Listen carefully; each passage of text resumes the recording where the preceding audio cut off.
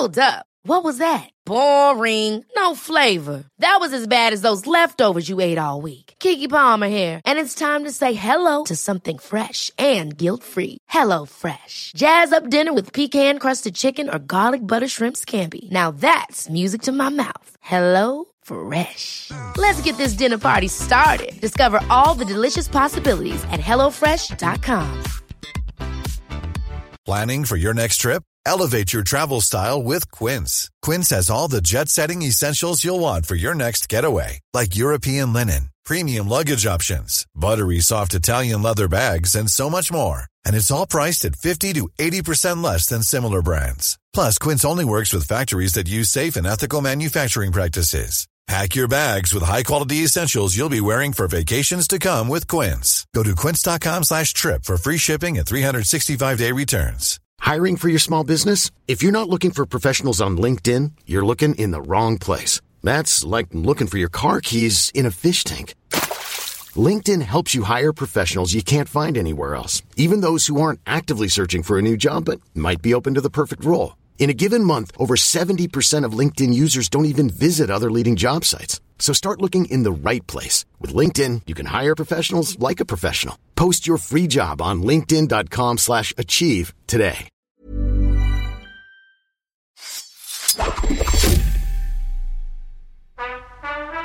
Hey guys, you ever wonder what Phil and I wear while we podcast? You can find out if you join our Patreon. We'll also be talking about the films of 1989, but that's definitely less important than seeing our Zoom backgrounds, our headphone choices, and our sweatshirts. It's true. It's true. You'll get to see all the various pieces of artwork that I have framed on my office wall, and you can see Kenny's garden, sort of. So that's something. That's exciting. It's a hanging garden. It's a hanging garden. But perhaps more important than anything, we are doing this Patreon to cover the best films of 1989.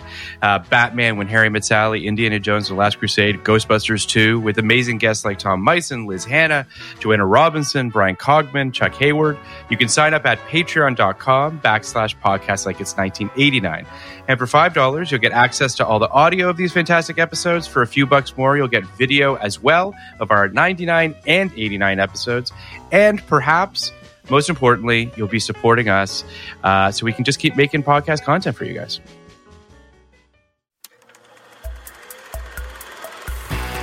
Podcast like it. Just podcast like it. Podcast like it's 1999. Podcast like it. You want a podcast like it? Podcast like it's 1999. Podcast like it. Just podcast like it. Podcast like it's 1999. Podcast like it. You want a podcast like it's 1999. Hello and welcome to Podcast Like It's 1999, the podcast where we talk about the films of 1999 from a dinner table enjoying a perfectly normal pastry here in 2021. I'm one of your hosts, Kenny Neibart. And I'm Phil Iscove. And with us again is the pod whisperer, the guest who made it all right to change our opinions. Mm-hmm. Rochelle Lefebvre, thank you for coming back. So excited to have you. So excited to be here. I don't know how you're going to change my opinion on this one unless you change it downwards. Yeah. Is that possible? This Because I'm afraid I cannot do. I loved Titus, and it was the best, and it was the most exciting film I've watched in 2021, I think. What a fucking thrill. Kenny Wait, sent me a did you picture. see it originally in 1999 or any time? I've never seen it. I've never seen the play. I've never read the play. I had no prior knowledge of the play, and I'm not a Shakespeare noob. Like, I'm a Shakespeare person. I took several Shakespeare classes in college, but for whatever I know the reason. No one wants to read fucking Titus Andronicus. So and no one wants to teach fucking Titus Andronicus. No one wants to be near it. So like it is one of those plays that unless you kind of seek it out on your own, it can pass you by, which it did with me. And on top of that, like you alluded to, Rochelle, I think in an email, it is his longest play. It does. Wait, I looked it up. Hamlet is actually, I think, his longest play. Oh, well, Hamlet. So this is like second longest. This is like, it comes close. It ranks. So it's up there with Hamlet. It's also not like even Shakespeare people, like Shakespeare aficionados or what have you, don't rank it particularly high in his work when everything is said and done. Not that I didn't love this movie and that I don't think the play is good. I think that there are purists that feel as though this play was him kind of, I don't know, doing something that they didn't think was all that interesting at the time. It's a far less romantic version of Boy Gets Girl. Yes, I would agree with you. It is not a romantic movie. He doesn't have any. Well, we'll save. Keyword romance. We'll go back there. Keyword romance. But I was, and the other thing is, I was not particularly looking forward to this one. Right. It looked like homework, obviously, but it's not. It is a breezy 2 hours and 45 minutes. So. But truly, I actually do agree with you, Kenny. I saw this film in '99 in the theater, and I remember being pretty blown away by it. I quickly bought the DVDs when they came out, and I thought it was great. But I have not seen it since. So I was like, oh, right, this movie's almost 3 hours long. How's this going to hold up? You know, all of that. It moves. Like, it does not feel like it's almost 3 hours long.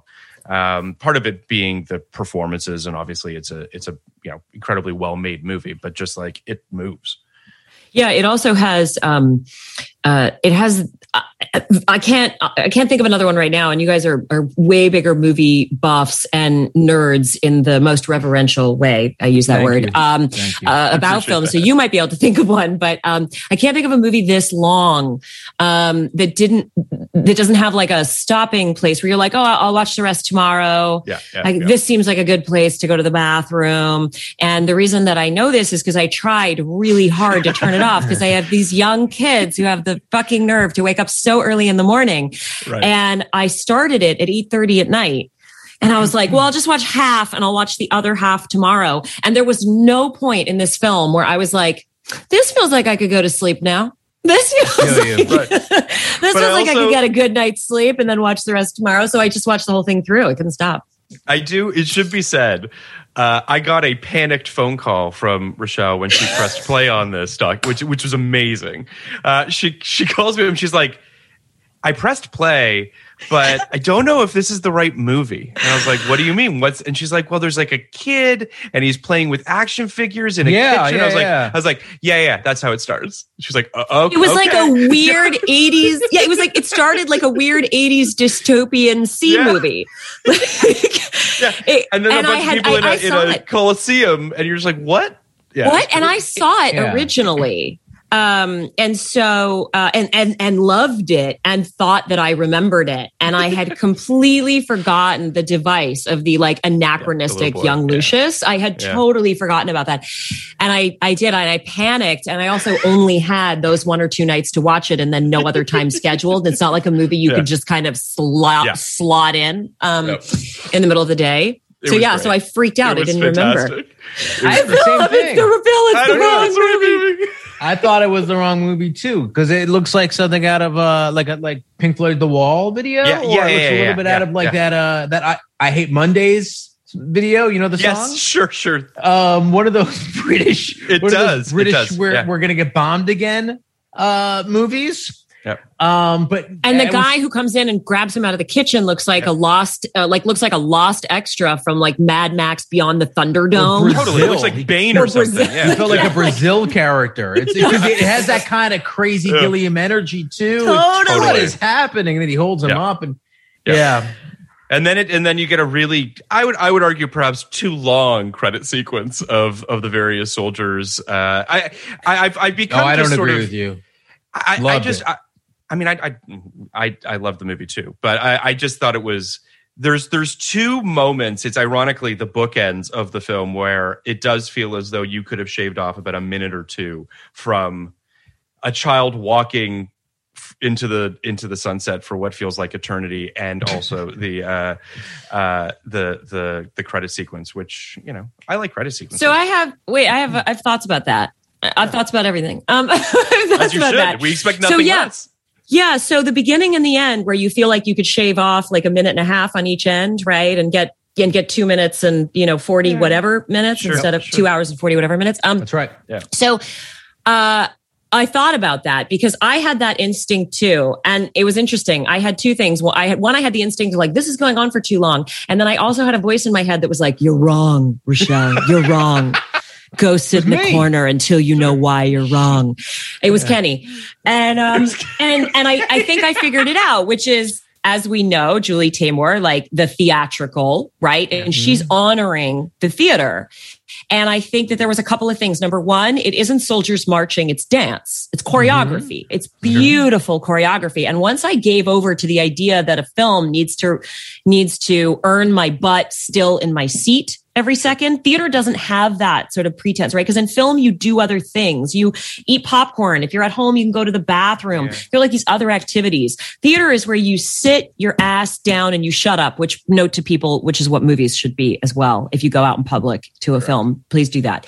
But there's an expectation that you just want whatever is being offered. Right? It's not like, oh, this is like, I'm on my couch for two extra minutes here. So I love the choreography element of it. And then I think the end is, it was so long, but I needed to catch my breath. I needed to let the movie settle. And I just did that while the movie was still going instead of turning it off and doing that on my way to the refrigerator for my next meal, because now it's been 3 hours.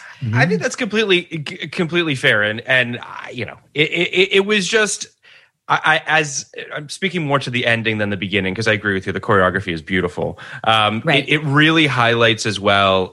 It's a computer generated effect on top of everything. So you're just sort of like, you're really soaking in the technical, not great technical sort of aspect of what you're watching. So it's just sort of like, I don't disagree with you. Maybe you were. I'm sorry?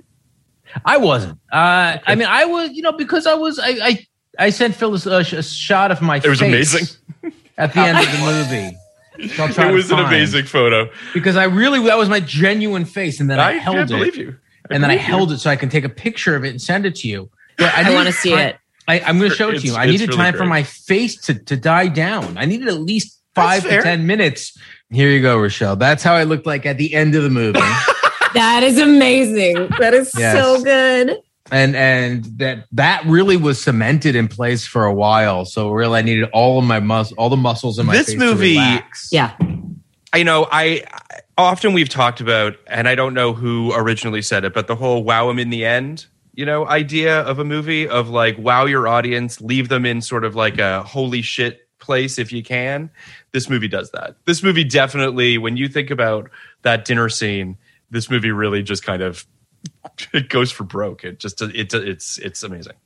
It does. But if I was designing the poster, I was like, what would my tagline for this be on the poster? I decided it would be an eye for an eye until there are no eyes left.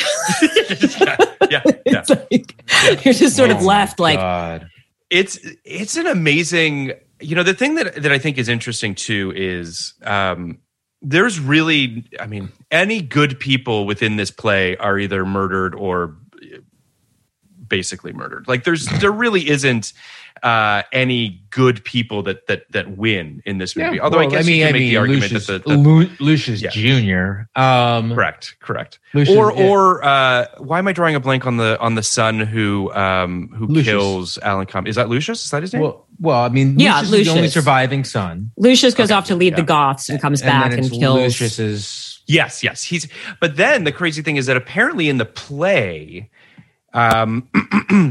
when he gives the speech at the end about the various burials of the various people, there in the original text, there's an allusion to him having killed the child, the child of Tamara and Aaron, and apparently the actor convinced Julie Taymor to not do that because he felt as though the character was the only hope.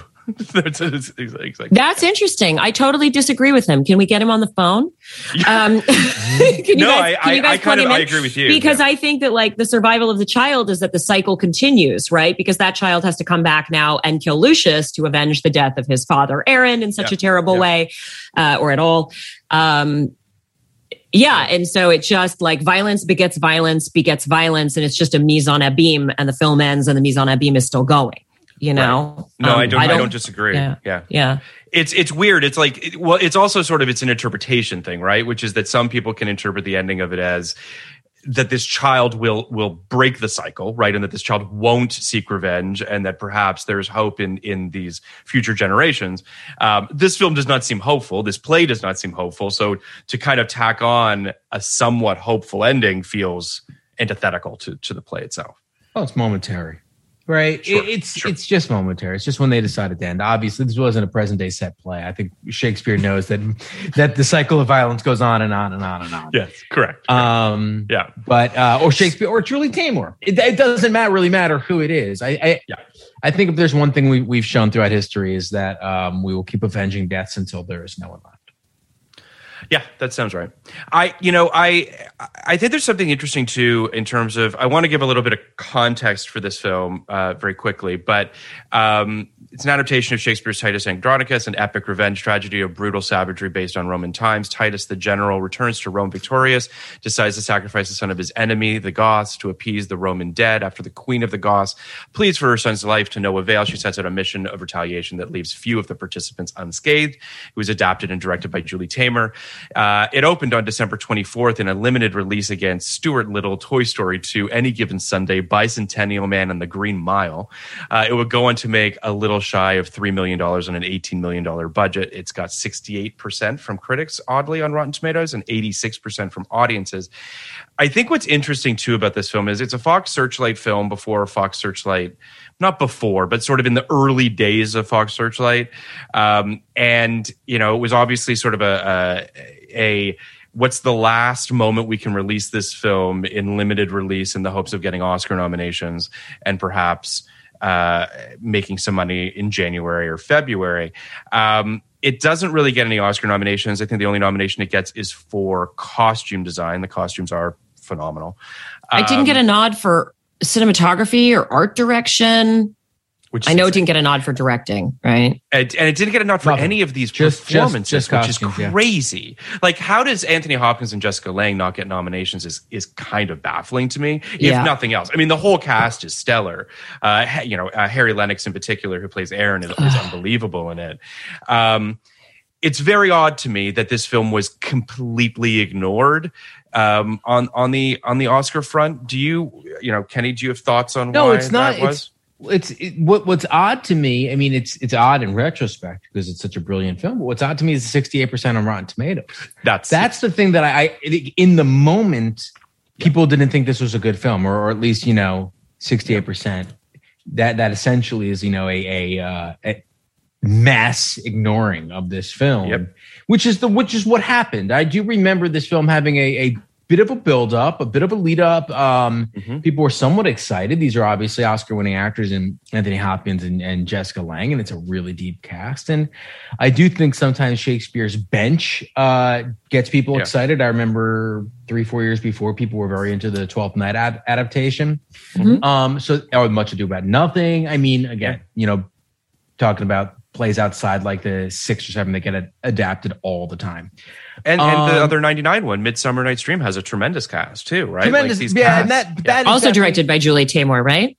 No, she directed a Midsummer Night. She directed some. She might have done one. Maybe they filmed it. This one was Michael Hoffman, I believe, did. You're talking about the one Stanley Tucci as as Puck, Puck. Yeah. Yes. And that's another one that that's a pre-sold title. Titus is not. Yeah. Right. Yes. And I think that.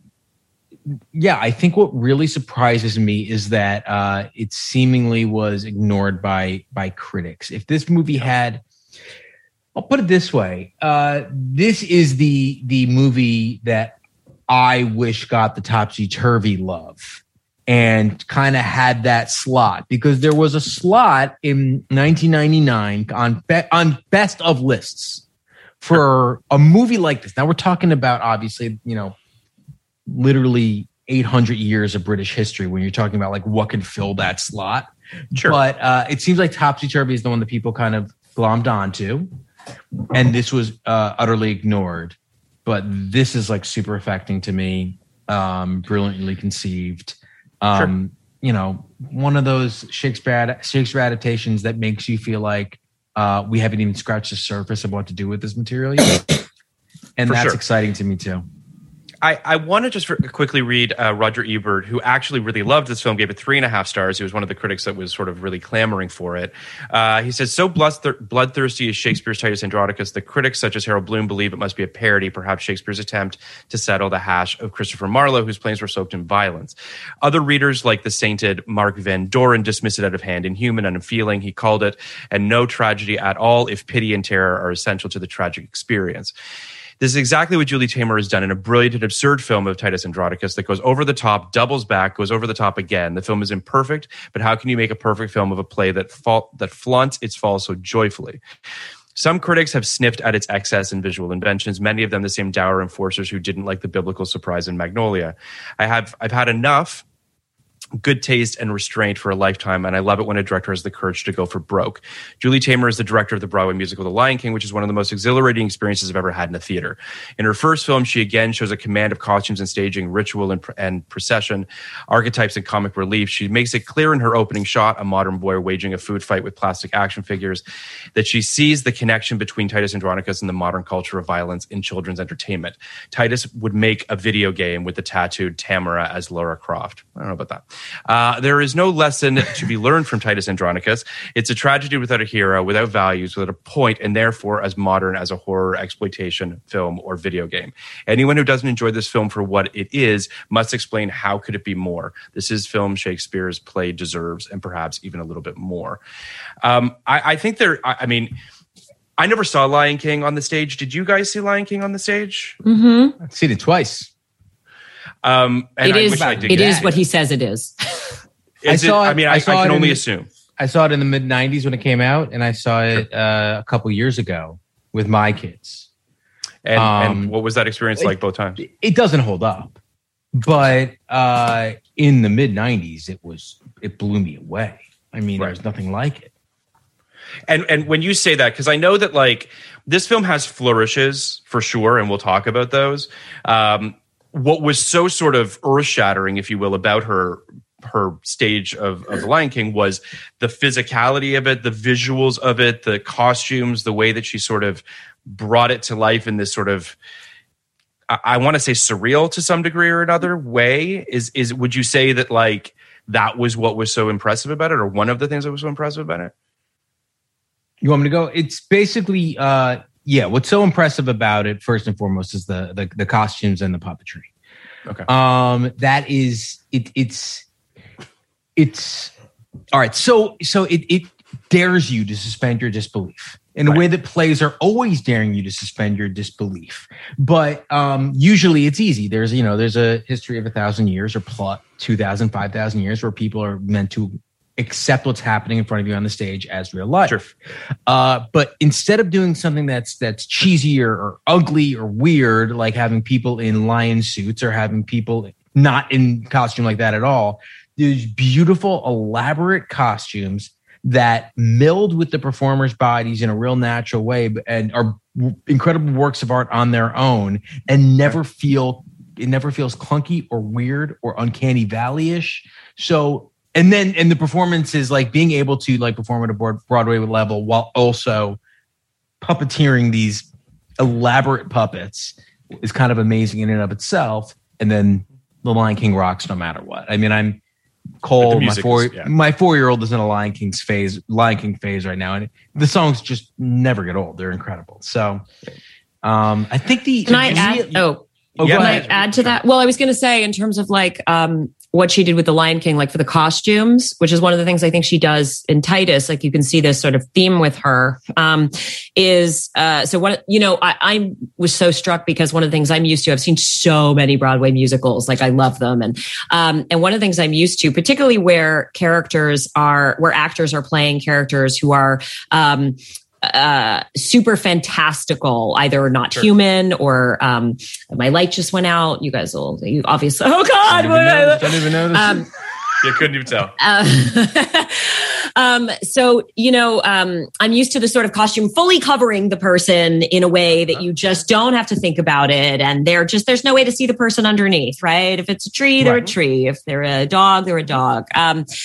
And what she does is there are so many costumes where there's the actor, the human body underneath, either all in black or like in some sort of leotard type covering. And then there's the costume on top, so much so that there's this beautiful dance where the masks go up and down. They're sort of like on these hinges, or I don't know how she did it, but the masks go up and down as the characters, as the actual performers sort of bow their heads and come back. So they are constantly moving their bodies in a way that they're working the choreography of this costume that moves with them, rather than their face being the face. And what it does that's so striking is, I think you said it well, Kenny, she's okay with the fact that you're going to suspend disbelief. She assumes that you're in a theater, and that as immersive as it is, unless you're having a psychotic breakdown, you're not going to forget you're in a theater seeing a play,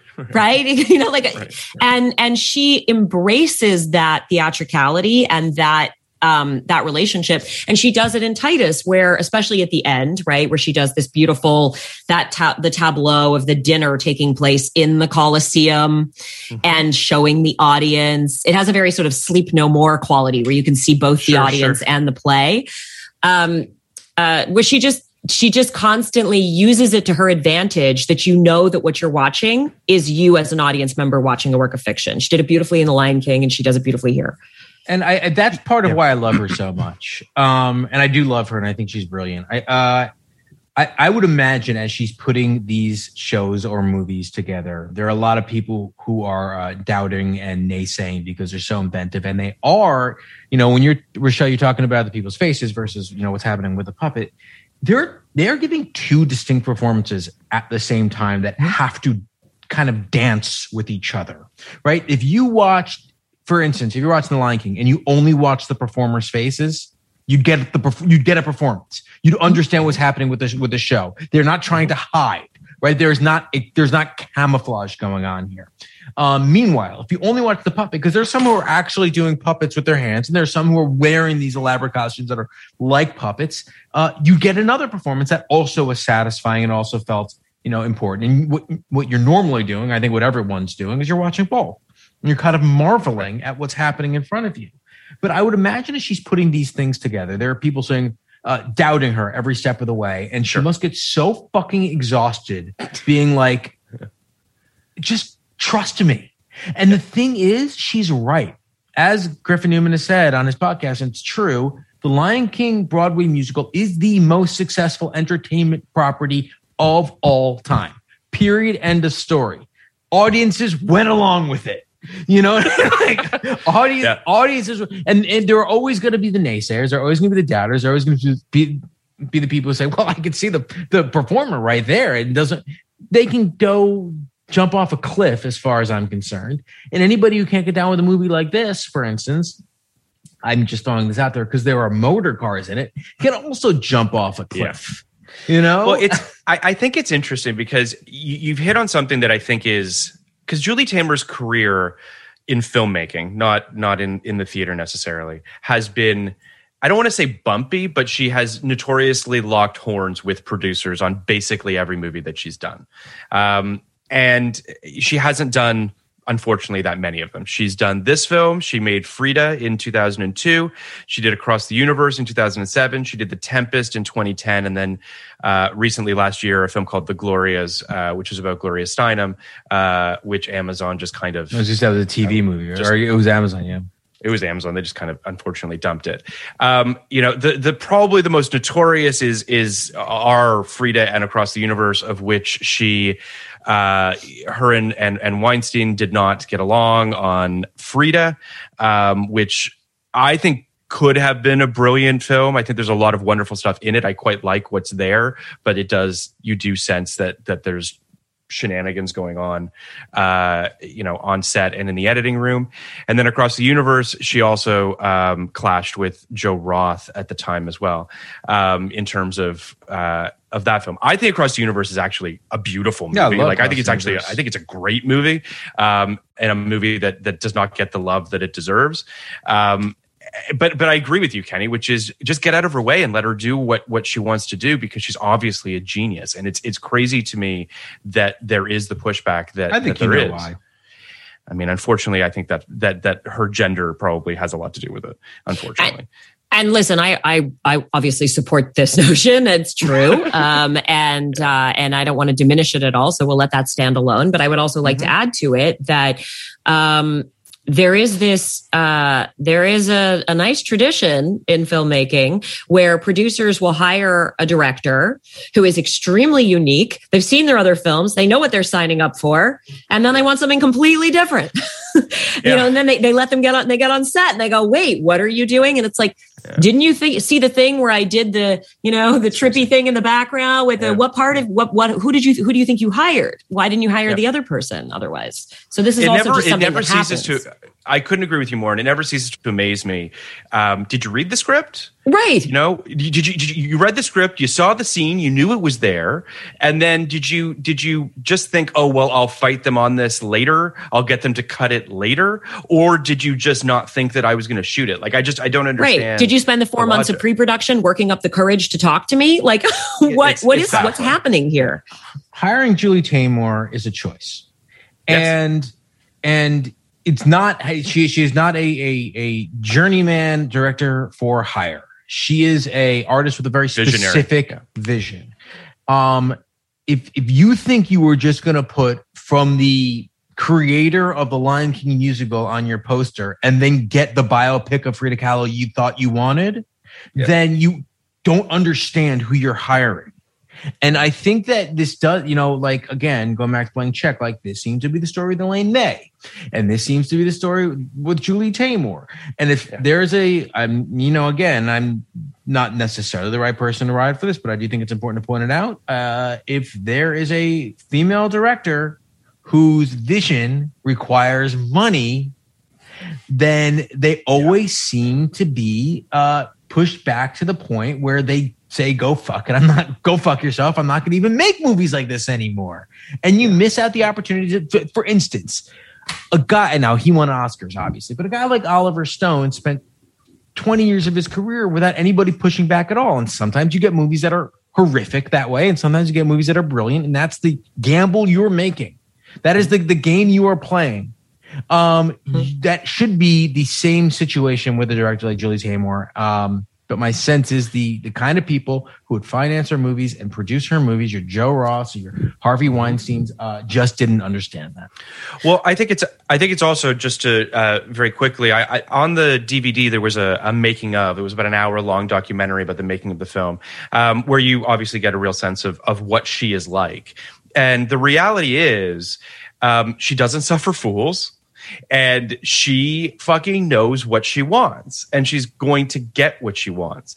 And I think, to your point, Kenny, unfortunately, these men in this business, most of them producers, although she did clash with Anthony Hopkins, and I want to get your guys' opinion on that in a second, in terms of a very sort of a linchpin of the character. But it's she digs in her heels and she stands her ground. And you can really sense that in this documentary, as she should. She's the director of this film. She has a vision of this film, and this is the way that she wants it. And I think that a lot of these producers, mostly men, have just thought that women know their role and will back down, and she just won't. And I respect the hell out of it. I'm not going to continue with that point, because I think you've both said it very, very well. And I don't feel like just because I'm a woman, I have to like weigh in some other way. I think you've done a really, really great job of making that point. What I want to add is how it's received as an audience, and the critics. I also have to question how that's received, knowing that it's directed by a woman, because not to be reductive of either film, but both Titus Andronicus and Kill Bill have a strong revenge porn element, right? Sure, and sure. When a guy like Tarantino makes, you have a visitor. When a guy like Tarantino makes revenge porn, everyone wants to go on and on about the minutia of his genius. Right. Yeah. And when a woman makes a revenge porn film, it's given like the best. 68% says to me that they went, this is as good a film as she could have made out of this material, but there's room for someone else to do better. Yeah. And I don't want to turn your podcast into, you're a lecture right. about misogyny or sexism in audiences or critics. But if you have a lecture, this is the podcast to do it. This is true. I think I just gave it, because where the fuck else are you going to do it? One, and you know what I like to do it, Kenny? When my husband comes home from a long day of work, that's when I like to do it. Well, give the guy a break. Do it. Yeah, right. Give it to our audience. Come on. I feel like if that's what's on your mind, and if that's what's if that's what is relevant to if that's what's relevant to the reason why this movie wasn't appreciated in this time, I think that is valuable.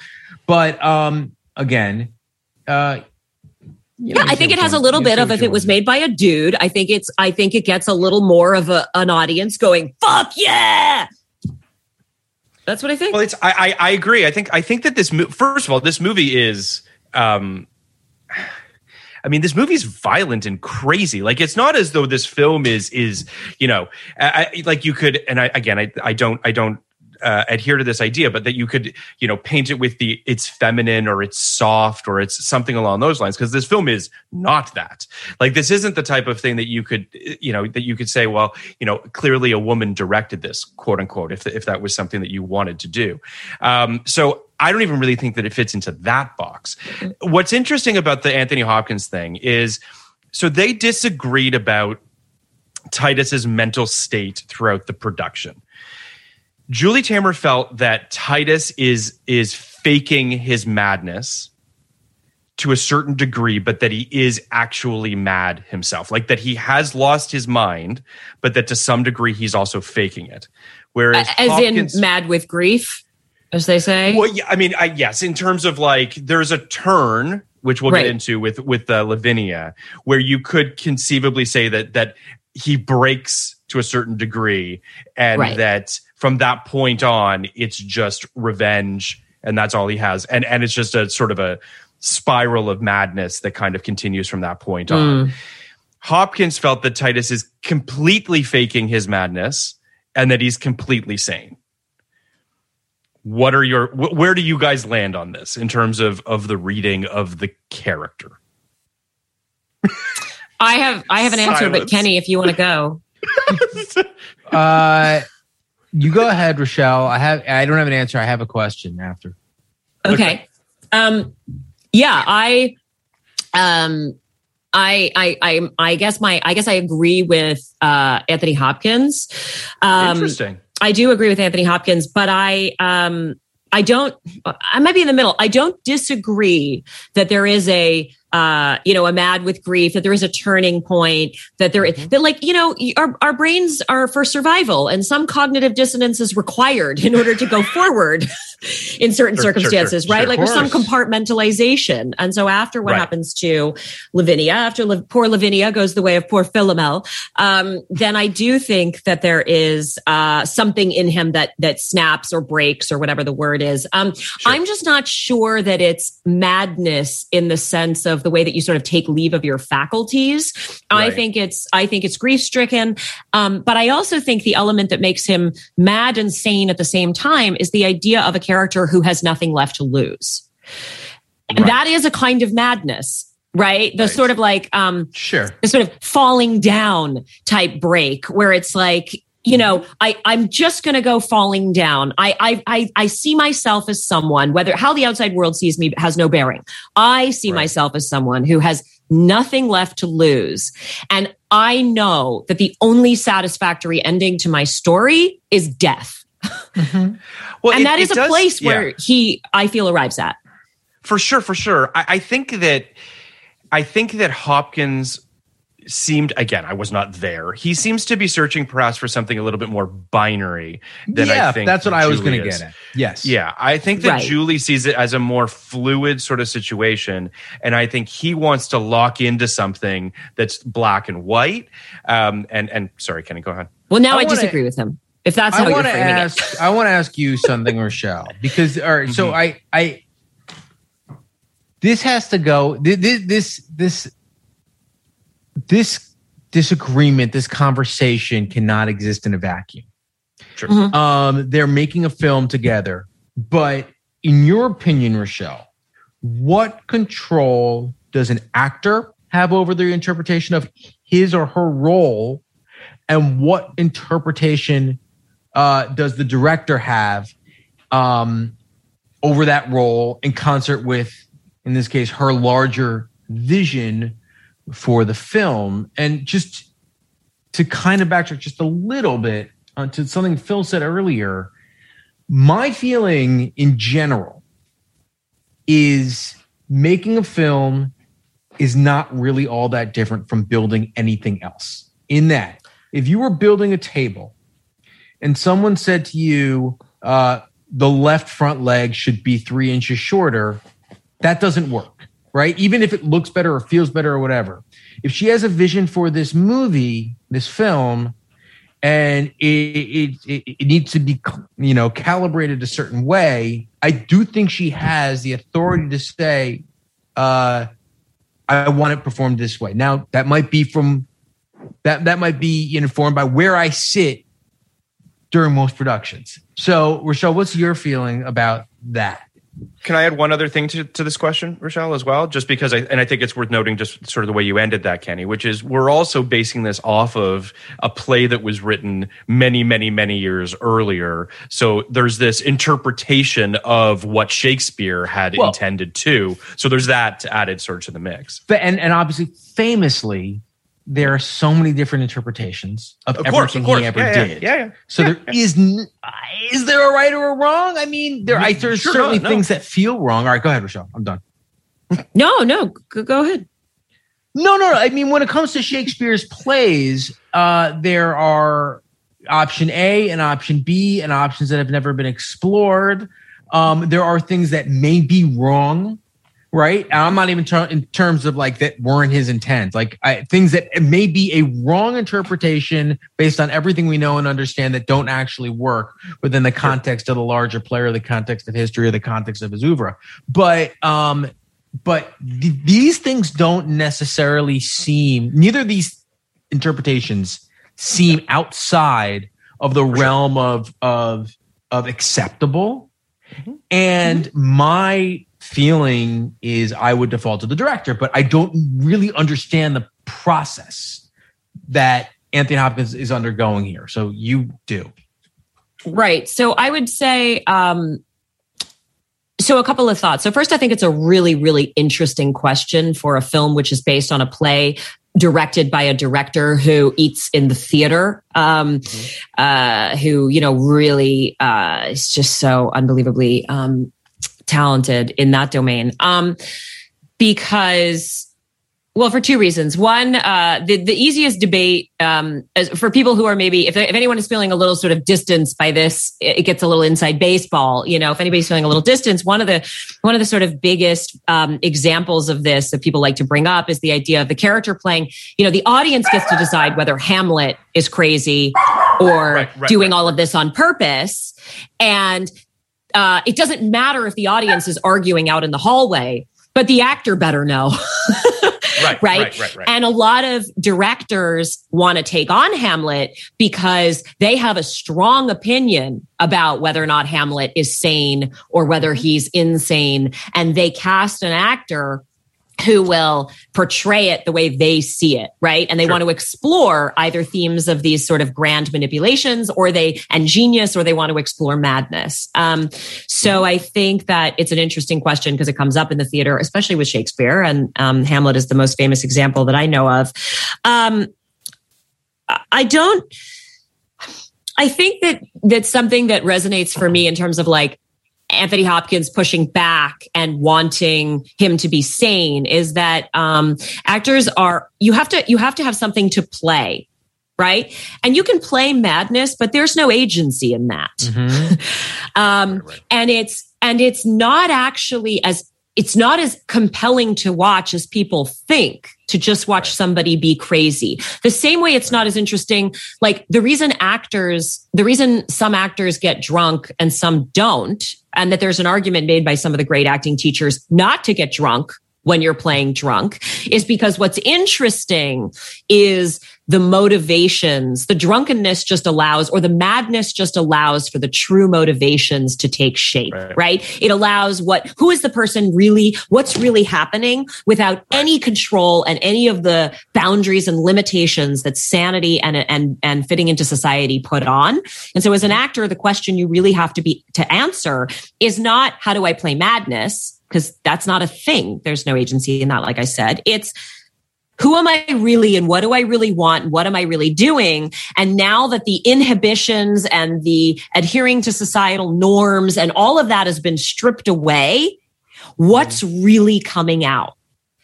And so it sounds to me like, I don't know. I wonder if there's a possibility that what Anthony Hopkins was, he's so great. You have to say both his names. I can't say Anthony or Mr. Hopkins. So Anthony Hopkins. Sure. Yeah. I just wonder if what he was, we weren't there, but I wonder if what he was really trying to get at is not that he's just totally fucking mad, but what is this character actually, with an eye still on the end game, right? What are this character's actual motivations? Because he doesn't just go mad. He's myopic in his madness. He has a singular focus. He still knows what he wants.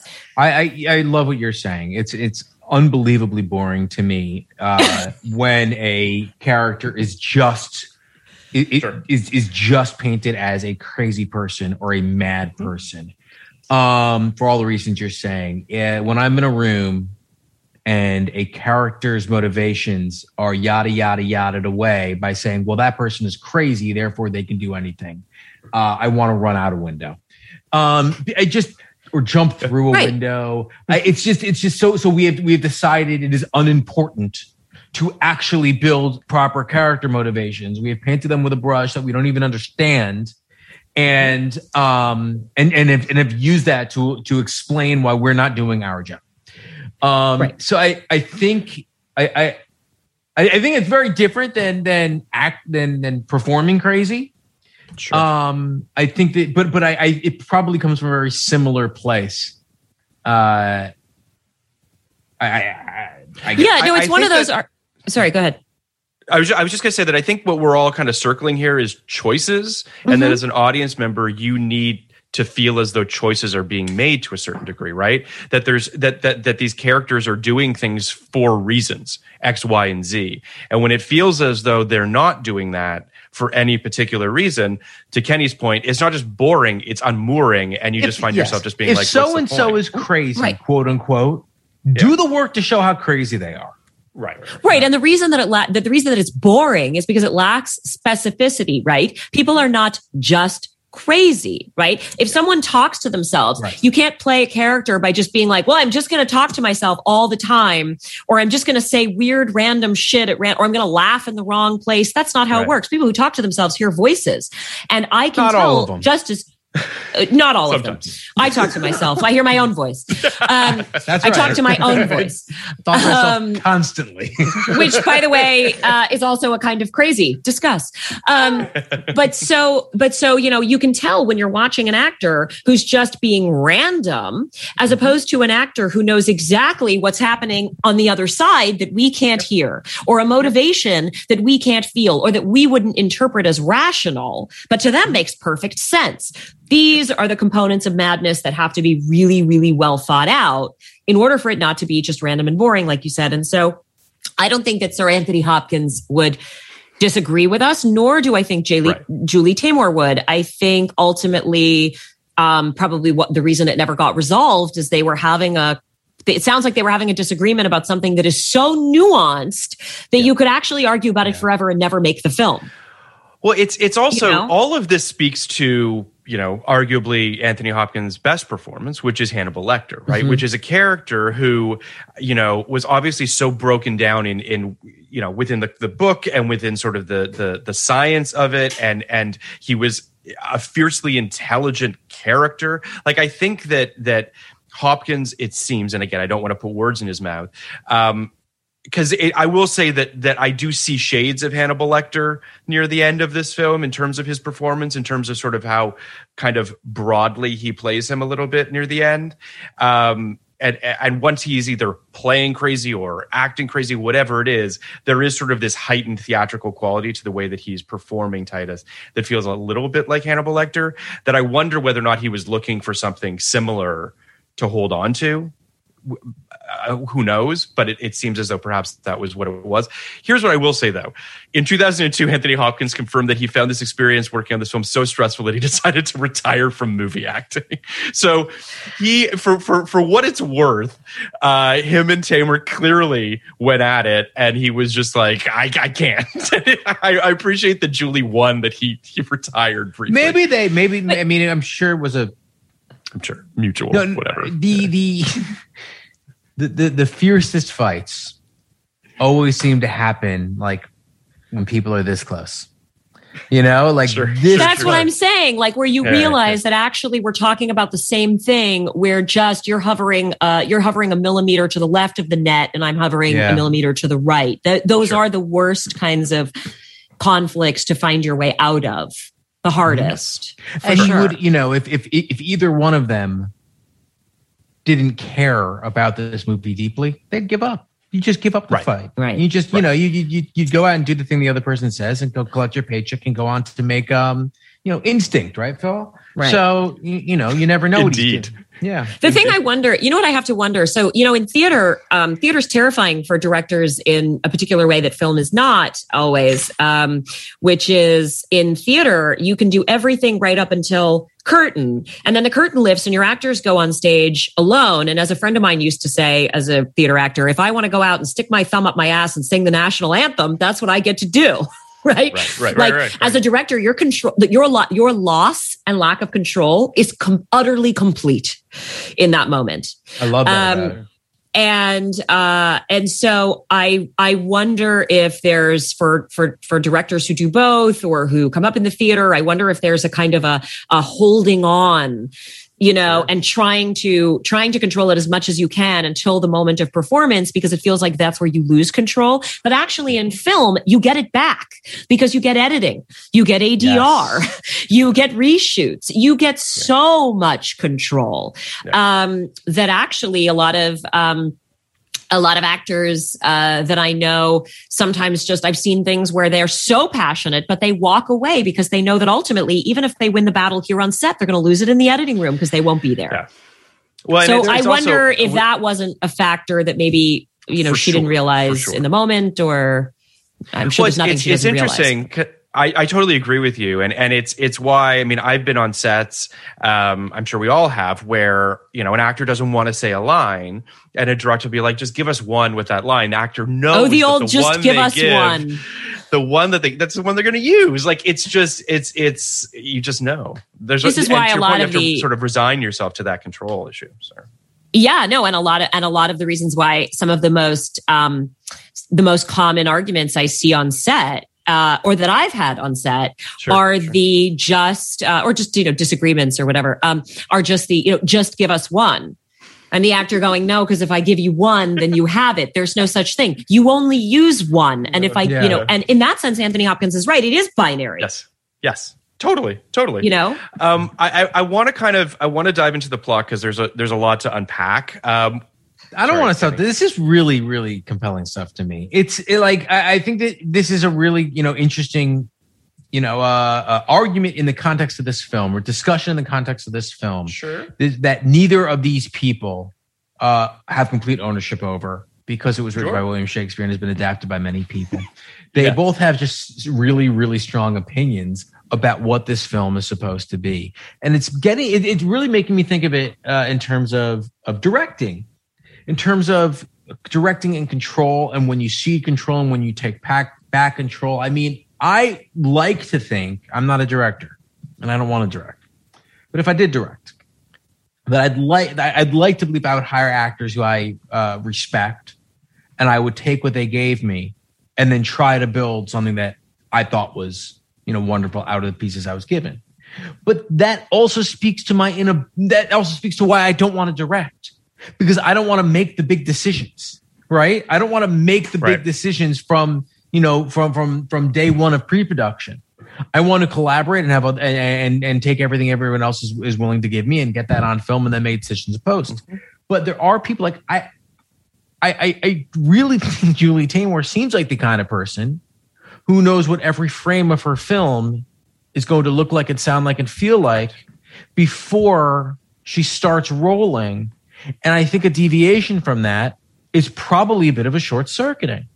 So I think that is kind of where this comes from, maybe. And it, as wonderful as Silence of the Lambs is, and it's one of the greatest films, Jonathan Demme's not that kind of guy. I think Jonathan Demme takes what he gets and collaborates, and he's a filmmaker. He's been making films from when he was making garbage films. So he was pumping them out in the late 70s. Sure. So I do think that's it. The different ways of approaching filmmaking is really, really interesting, and it must be difficult for an actor working with all these different lunatics. I think it's also worth noting too, and you were sort of circling this, Kenny, but this is her first film, right? I mean, she has not directed a film before. Julie has not done a film before, and in this documentary about the making of it, you really do get the sense that she finds it, I don't want to say overwhelming, but there's so many more moving parts and pieces.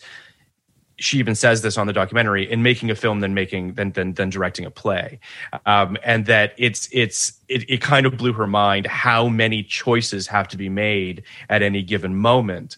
And I think that, to your point, Kenny, I think it makes it, she's that much more locked into her vision, right? She's not going to deviate from it, especially this first time out. Why would she? Why would she? So it is sort of, it's kind of a recipe for a situation like the one she had with Hopkins, where it's like, this is how I see it the same way, or at least give me what I'm looking for, and let's move on. And I guess that I would also say too, the subject matter of this play and movie is harrowing. And I imagine that if you're an actor in this film, especially if you're Hopkins or Lang, you are going to a very dark place. You are going to a pretty nihilistic place. And I think, whatever bearing walls you can find in this darkness, I think is incredibly important. And I imagine it has to be sort of, discombobulating, if you will, when a filmmaker is saying that wall doesn't exist to you. You know what I mean? Right. I imagine that has to be scary. I'm not an actor. I was actually thinking about that when you said that, I didn't know that in 2002 he was like, I quit. I'm never doing that. It was so quit. I'm out. Peace out. I didn't know that. And the thing that I was thinking was, interesting. But how much of that is actually just a byproduct of going, I never want to feel that way again. Sure. And it's much easier to relate afterwards to the human experience that was yours, right? That Sir Anthony Hopkins was having, as opposed to going, I never want to feel like Titus again. Well, I never have to be Titus again, so it'll be fine. Instead, right? Which is not what actors do. And especially not when you're as great as he is and you're fully inhabiting and fully going there. Those are wounds that are going to follow you home. So to project that onto the entire film experience is not something that I think is unusual. No, I mean, and I imagine that an experience like this, they had 3 weeks of rehearsals before shooting this film, which I guess is, I don't know if that doesn't seem normal, but it also doesn't seem like it's an enormous amount of time. But they had 3 weeks of rehearsals before they shot it. And then they shot the whole thing in most of it in Italy. It feels like a very immersive experience that she was putting them into. And that's, as I said, sort of a harrowing thing to go through. Jessica Lange in particular in the documentary was so sort of eloquent about, first of all, she seemed just plain gleeful in terms of playing this role, right? Like she was just, it is such a vicious, full sort of bodied performance. But she talked about sort of she was, but that she felt like even after the 3 weeks, they didn't even scratch the surface of the character. Like that, I imagine that has to be exciting too as an actor, where you just feel like there's an ocean of depth. It's all dark and fucked, but like there's a lot going on there. So I imagine that has to be exciting, but also imagine frustrating too, depending on the situation. Yeah, I think that and now I'm going to take us off track, but it's tangential. It's not like totally unrelated. But I think that, you know, they had Titus and Tamara are both having experiences that one would like to think Jessica Lange and Anthony Hopkins are not having in their everyday lives, don't even closely resemble. Sure. Right? Sure. And so as a result, it's so immersive and it's so. Is he agreeing or disagreeing with me? That's all I want to know. He does not agree with your thoughts on this. Well, tell him to come to the mic and say it to my face. Having an experience that is that immersive, right? And being like, oh my God, that was, it's just, fuck, I never want to go there again.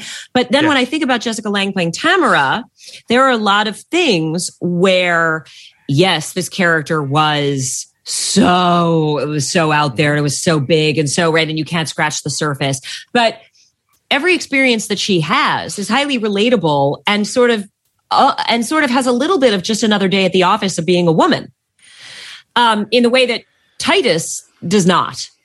Right. So like the things that happen to him are so beyond the pale that it's like, oh God. Right. But for Tamara, let's look at some of the themes. Right. Oh, she's a mother who loses her son to the dogs of war, to the men, loses her son to the men who make decisions about war that she doesn't get to participate in, has no seat at the table, but is expected to nobly and almost, you know, and patriotically donate the lives of her sons, right? Sure. And then is whether she will live or die, and how she gets to portray her grief and how her grief is received, dictated by men. Then she has to marry a man she wants nothing to do with, probably loathes and finds repugnant, has to marry him and smile sweetly in order to survive and give of her body in ways to survive, right? And loves her sons, but also always in a strange sort of either overly intimate way because she's holding on to them in a way that is like in a incestuous clinging, again, because she knows that at any moment she will be asked to sacrifice them and just take it with her tea. Yeah. And I so think there's she'd be okay with losing those guys. Well, you know. Although she's poisoned that well, pretty. But if you have kids, but if you bear your children, right? If you have them in your womb and if they are flesh of your flesh, and there's all that, right? So I don't know. I'm just saying you can go on and on and on. My kids wind up like that. You can go on and on and on. But in a way, Tamara is having an experience that is just what it is to be a woman in the world. Sure. And nothing. When I watched it, I was like, oh, Titus, this is so fantastical. And I watched Tamara and I go, there's nothing fantastical about it. Yeah. Yeah. I think that, and this sort of does get into the plot, because I do think that. Good. We should talk about what happens. We should talk about the plot, but a lot happens. But essentially, Titus comes back from war, brings back his quote unquote spoils, which is Tamara, Queen of the Goths, and her sons, and Aaron the Moor. Titus sacrifices Tamara's eldest son, Alarbus, so the spirits of his 21 dead sons might be appeased. Tamara eloquently begs for the life of her son, but Titus refuses her pleas. She's amazing in that scene. Jessica Lange begging for her son's life is unbelievable. It's one of those ideas of like, you can't equate a life for a life. Titus lost 21 sons. She's losing one. You can't really sort of equate these things, obviously. But war is war and revenge is revenge. And this sets her off. And basically the machinations of plot being what they are, there are two brothers, Saturnius and Basanias. Basius and Saturninus. Mm-hmm. Sorry, sure. I think it's Basius. I believe it is Basius, yeah. Yeah, Saturnius. Played by Saturnius is played by Alan Cumming. Basanias. Basius. He is played by Frayne or James Frayne. James Frayne. both are amazing. They're squabbling to figure out who's going to succeed the Emperor of Rome, Caesar, and who's going to be the new king. Titus is voted as by the people of Rome as the person to do it, but he doesn't want the job, is the long and short of it. And he hands the reins over to Saturninus. And that moment is essentially the moment that seals everyone's fate, right? Because that's the moment when the power is given to... Close. Okay. If Lavinia and Bassius didn't run away together, then it may have gone differently. The idea...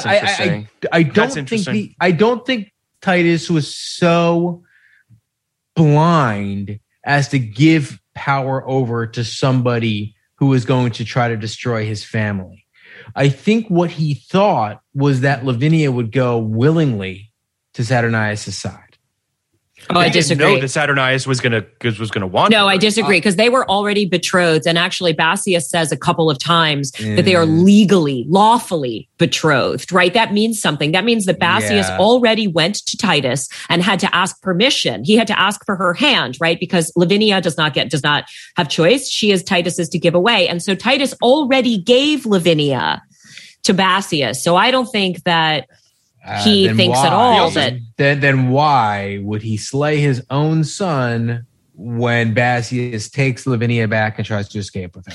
So I think he very clearly backtracked on his deal and was willing to give Lavinia. No, he was willing, but I think it's the same reason why. So he knows that Saturninus is not going to be a good ruler, right? He knows that Saturninus does not have the temperament for the job, and that maybe he's not doomed, but definitely Rome is, right?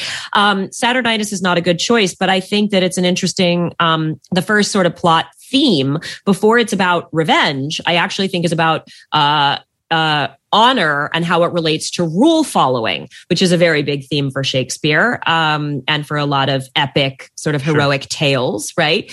Which is that my first question is, as Titus, as a character, is why would he, if he loves Rome so much that he's given 21 sons to fight for it and would give more willingly and has given his life to battle and is willing to gloriously die on the battlefield for the sake of Rome, then why does he choose such a fucking asshole of an emperor? Because he has a choice. He gets to choose, but Saturninus is the next in line. I was going to say he doesn't think he has a choice. He's rule following. Saturninus is the rightful heir. And so it's partly a cautionary tale about rule following, and that rule following and honor are not always the same thing. Well, that's true, but I mean, it's I think that this is still a play that was written in Elizabethan England with hereditary monarchy, and every play was written for the monarchy.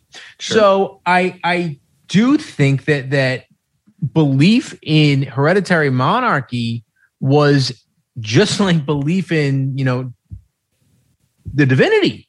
I think that an honorable person at that time wouldn't pull a Caesar and take power for himself. I think he would. It's that time of the year.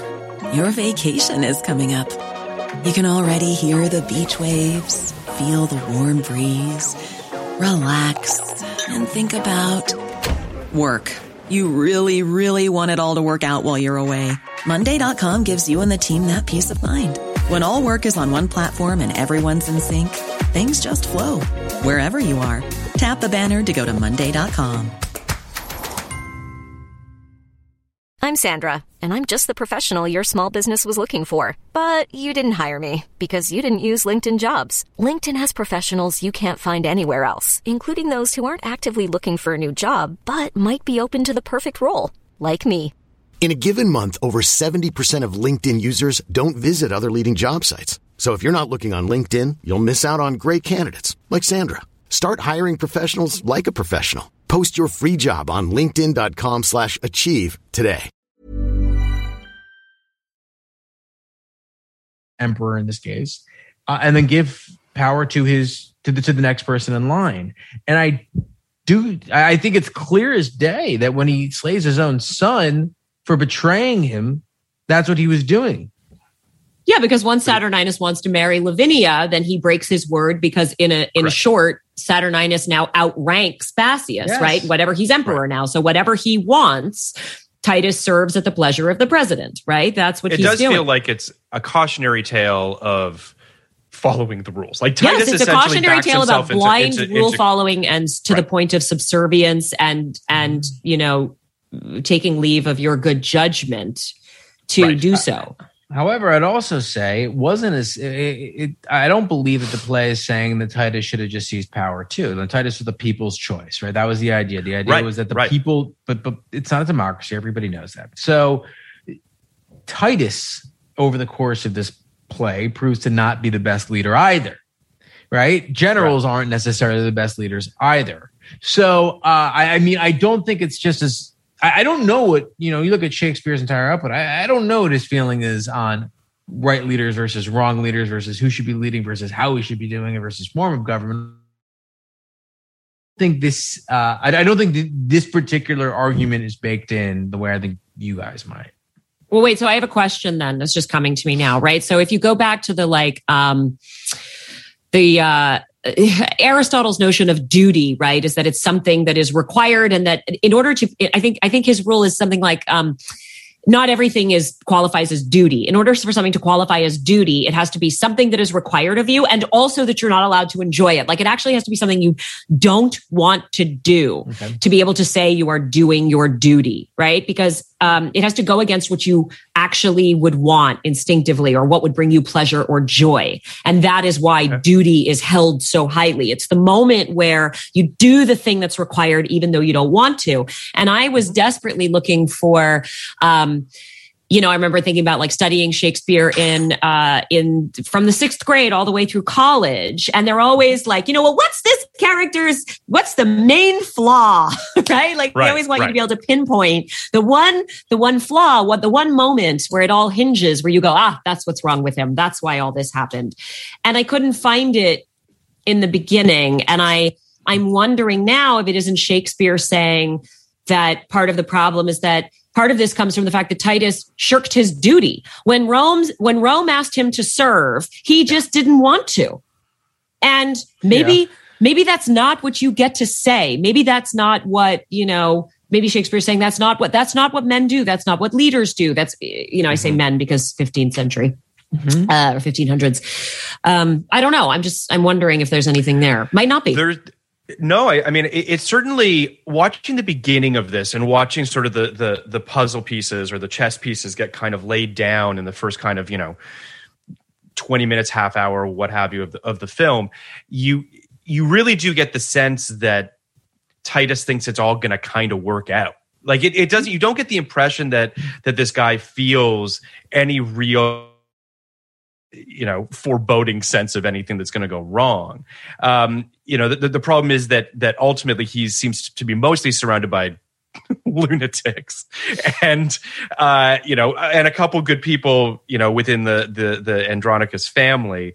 But for the most part, I think there's too much trust in the sort of the rules, if you will. It seems to be a trust in that it's all going to kind of work itself out, which is kind of insane to think about. Like when you see what he's surrounded by, I mean, you know Alan Cumming for less than 5 minutes, and you're just like, this guy should not be running Rome. Sure, power is best served in the hands of those who don't crave it. Power is best served in the hands of those who don't crave it. Like it's like don't give this guy power, and immediately you're proven right. I mean, immediately you're just like, oh Jesus, the guy's been in power for 2 minutes and he doesn't even get one stealing scene. Someone else's bride. Like it's just like this is all bad. His brothers, not just someone else's. His brothers. Yes, correct. So yeah, I do. So I want to kind of keep moving just a little bit because there's a tremendous scene. There's this turquoise lighting of this scene on the steps where you really get the sense of Tamara's sort of Lady Macbeth-ness and her really getting her hooks inside Saturninus. And she breaks the fourth wall so beautifully at only that one moment in the film where she basically says like, buckle up, I'm going to fuck everybody over. And it's a really kind of amazing moment. There is a fair amount of fourth wall breakage on Aaron's character, the Harry Lennox character, which it didn't bump me. I guess my question to you guys is, what are your thoughts on fourth wall generally? Because I'm not generally a big fan of it, but this being a play, this being the source material, it didn't bother me. But did it work for you guys? Sure. Anyone? Okay, cool. Yeah, it didn't bother. I'm used to it in Shakespeare. I expect it, so it doesn't jar. There's truth in the theater where characters would, kind of ignore what was happening behind them and directly speak to the audience.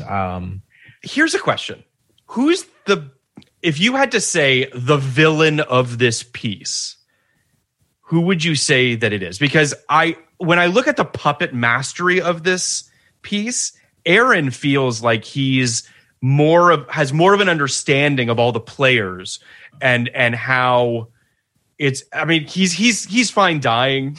I mean, he's fine. Like he's come to the. I mean, that's going to happen. So to him, it's just the pleasure of playing everybody to some degree. Do you feel as though, or do you think it's Tamara, or is it Saturnius? I don't know. I definitely don't think Tamara is the villain. Okay. Yeah, I think Saturnius is the villain, but he's a villain. Do you think he's the villain of the... I think he's probably the villain, but I also don't know if... I often search for the villain of the piece, and I often search for the hero or the protagonist. Sure. I don't think this fits very neatly into classic understandings of heroes and villains. It doesn't actually... It doesn't even fit neatly into Shakespeare. Sorry to interrupt you. Because Shakespeare always has, like, if you think about like this sort of like Othello framing, like there's always like the villain is always the person whispering in the ear, right? Would be, yes. So it would be Aaron, but it isn't actually as neat and tidy in this. Well, because he gets a hero speech right before he's supposed to be hung. He gets a kind of hero's burial, and it's his... And if ever in my life, what is it? If ever in my life, one good deed, I do one good deed, I do repent it with my very soul. It's incredible. He's just so fucking cool good dude. in this. He's a cool dude. He's a cool dude. Like, I want to play Aaron. Yeah. There's a little an interesting thing. So basically, at this point, Aaron starts to play. Is it? How do you say Jonathan Rhys? Chiron's character. Chiron, okay. I think it's Chiron. I read it down. Chiron and Demetrius. Right, played by Jonathan Rhys-Meyers and Matthew Rhys, the Rhyses. Yeah. He basically plays them into raping Lavinia. Didn't have to work that hard. It was a hard sell. Did not have to work that hard, especially on Chiron's character, who was very much in love with her to begin with.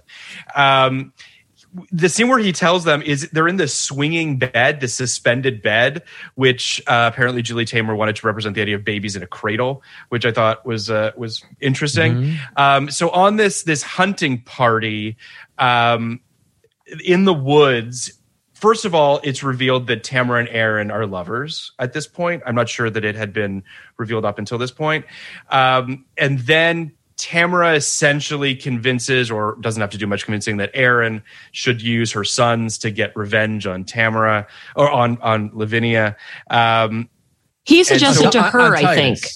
I think Aaron suggested to her. Oh, okay. Yeah, I can't remember. I can't remember. You might be right. Yeah. Long story short, we get this scene in the woods where they kill Basius. They throw him in a pit. And Lavinia begs Tamara for, pleads for her life essentially, and says, please don't.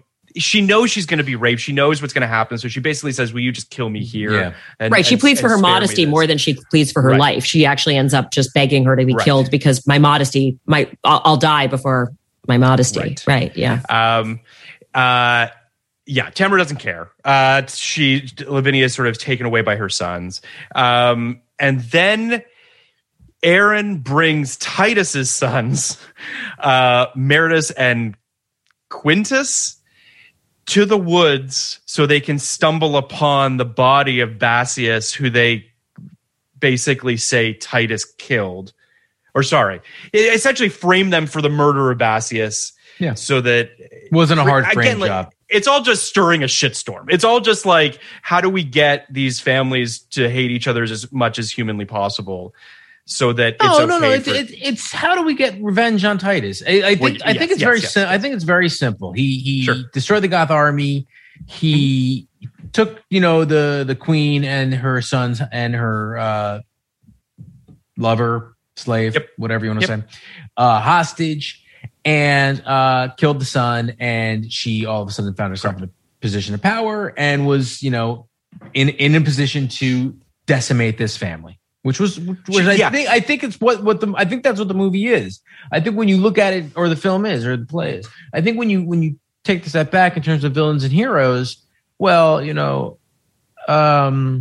Rochelle, you kind of looked at it from a 30,000 foot view of, you can't just look at this in the context of, life started when this play started and life ended when this play ended. Tamara had a life before that. Who knows who was conquered and who was the aggressor and who was the aggrieved. And I'm guessing that the Romans went into their land and took them over because they are the empire. So I'm guessing she was living a fairly normal, quiet, queen's life, and she was just destroyed. So in terms of who's the revenger in this case, I think it's her. And I think if this play was framed differently, she's a heroic character. And then and then the tragedy is that this horrible monster Titus, did what he did at the end. So I don't remember what I was saying, but I think it's. I mean, a detail that should be mentioned is that Tamara marries Saturnius. So they essentially because she's hot. I would like to sort of unpack Saturnius's. His sexuality seems somewhat ambiguous to some degree or another. I'm not sure. There's like more of like a mother-son dynamic. It is it has that Freudian sort of betting your mother feel. Right. Yeah. Right. Yes. So there's that. And obviously casting Alan Cumming is a choice as well. Sure. Absolutely. Absolutely. Who the only other movie he's in 99 is Eyes Wide Shut. He's obviously fantastic in his one scene in Eyes Wide Shut, but I just think it's interesting. This is kind of his biggest role, but it's a moment for him. It feels like it builds a lot of esteem for his career. But the reason I wanted to bring it up is just to realize, so that our listeners understand that Tamara is now in a position of power, as you mentioned, Kenny. Like she can now really wield her power in order to get her revenge on Titus at this point. And in what I would argue is the most haunting scene in this movie, that certainly the moment that is burned in my brain after seeing it in the theater. We find Lavinia having been raped by Tamara's sons, her hands chopped off, twigs put where her hands are, and her tongue cut out. She's discovered by Marcus Confior. Important to note, they do that so that Aaron has them do that so that she can never write or say who did this to her. Correct. Yes. Yeah. So when Marcus finds her, Marcus being Titus's brother, correct, finds her standing on a tree stump surrounded by all these burned out trees, and he asks her to speak, and just this flood of blood comes out of her mouth in the wind. It's a stunning image. It's one of those things that just sort of kind of stops you in your tracks a little bit, for obvious reasons, but also it has to have that power because it's really sort of the main thrust of the second half of the movie for all intents and purposes, in terms of setting Titus on a course. Whether we want to say it's actual madness or not is obviously open to interpretation, as we said earlier, but it does feel like it's the breaking point for him. I don't know if you guys agree that feels like the moment. Yeah. It's also a great moment of foreshadowing. Yes. Like, here's what's to come. Lots of blood. Yeah. Yeah. It sort of sums up the whole film, that single image. Yeah, so apparently Tamar based the image on Edgar Degas' Ballerina on a Pedestal, the painting that he did, which I think is interesting. But essentially, Marcus brings her to Titus and Lucius. They obviously are infuriated by the situation. Aaron enters and says that the emperor will spare the. It's horrible. Sorry. I don't want to even. Yeah, no, I don't mean to breeze over it. Yeah, I want to sit in it for a minute because it is such an arresting image, an arresting notion. You certainly hear this is more of a medieval thing than a Shakespearean thing, but medieval torture and medieval, like kind of gothic torture and body horror and mutilation and that kind of stuff. But to see it so starkly depicted on screen in a modern day adaptation, which I agree with you, Phil, it has to be. It's arresting. It's really kind of shocking. And I've seen thousands of movies and I watch a lot of horror. I'm rarely kind of thrown, but I was thrown. My stomach was turning. And then to have that not be the moment before she dies, but instead have her be a character who remains in the narrative until basically the last scene with twigs for her hand and hands and unable to speak. Wow. You never forget what they did to her. You never forget what happened to this character. And I also want to point out she's played by Laura Fraser, who I didn't realize had much of a career before Breaking Bad, but she's so amazing in Breaking Bad. I love her so much. She's clearly had a career before that, but she's also shout out to people who are with me who like historical drama, fantasy, just period pieces of any kind. She's also fantastic in A Knight's Tale. You know what? She is in A Knight's Tale. She's great. So is Paul Bettany, by the way. So is Heath Ledger. A Knight's Tale the cast. A Knight's Tale is a movie. We're not going to talk about that movie, but people sleep on that movie. I agree with you. Yeah, but she's really not great. Very good. But you guys are great. I love both. But Laura Fraser is. Wow. I saw it pretty recently. The movie's terrible. You like that movie? No, I like that movie. I like it for what it is. It's a cute movie. I don't think it's a good movie. It's a very cute movie. Yeah. But I only went there to say that Laura Fraser is, she's dope. And to be great in a movie that you're now going, that's not a good movie, which it may not be. I'm just saying she's fantastic, even in that container. Movie. She's great. That's how I feel about that movie. That's not a good movie. And also, it's such a bad movie. I watched it like a year ago tops. So my only point is that it is very challenging to be really grounded and really real and really good in a movie that like that. And so she is. That's all I'm saying. Yes, I'm sure that's true. I don't hate that movie. I vividly remember enjoying the David Bowie needle drop of them dancing to Golden Years. I liked the anachronistic music choices in that film. So there. But I think now I know what I'm coming back for. So I want to kind of at this point, basically, Aaron says, if one of you cuts off your hand, the emperor will let the sons go, is the long and short of it. They then debate over who's going to cut off their hand, which I think is, this movie has some serious gallows humor, which we'll get into, which I adore about it. But basically, Titus says, fine, I'm cutting off my hand.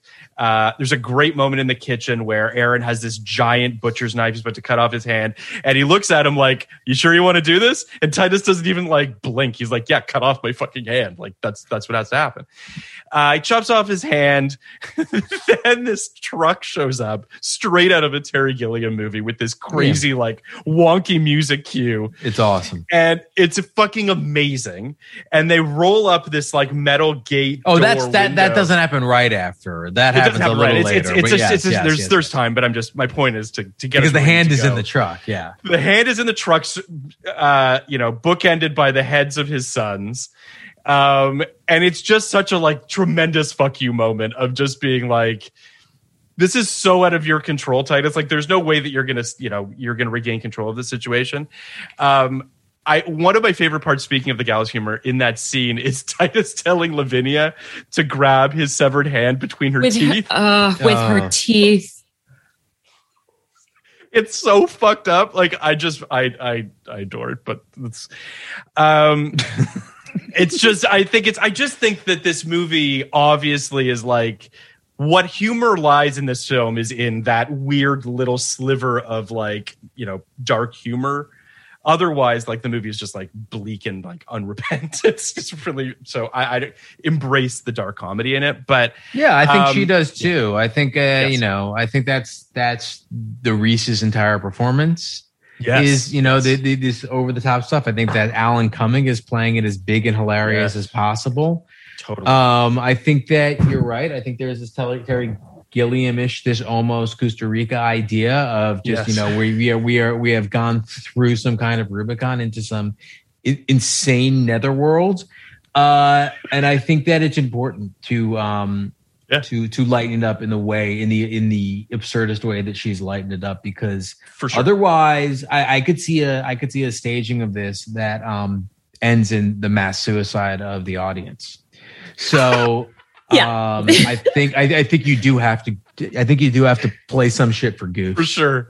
I do. I don't want to ruin our like light comedy, talking about the interludes, which are so important with adding serious things like themes, but I'm going to. I think that also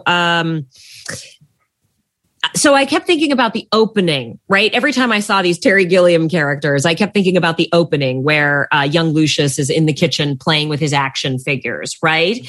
And so my first thought about that in terms of who this character is with these weird goggles on his head, who scoops him up out of the kitchen, then is the person who delivers the heads, like this, this character. And I thought at first, oh, this is interesting. It's sort of like, well, maybe her point is that what's happening in Titus is it's like these action figures, the action figures he's playing with are specific. They are the soldiers, right? They are the characters in Titus when you look at them. And so that actually like, human behavior really is just that fucking random. And it had that sort of feel of like, Shakespeare's, life is a tale told by a fool. What's the God? Sure. We all know the one, right? And that it sort of felt like that's what she was acting out in the beginning. And then we walk into what would happen if all that came to life. This sort of random, I'm going to make this character smash this character. And then this character is going to rip out this action figure's hands. And then, and at the risk of being really crass and reminding us all about lesser moments in our childhoods, we do take our Barbies and make them like fuck each other and do all kinds of weird shit. And you know what I mean? Like, at least I did. And I know many people who do. Sure. And so we do play with these dolls in the way that she this film sort of feels like that come to life. And then I sort of rethought it again in the moment where this guy reappears to be the dude who returns the heads.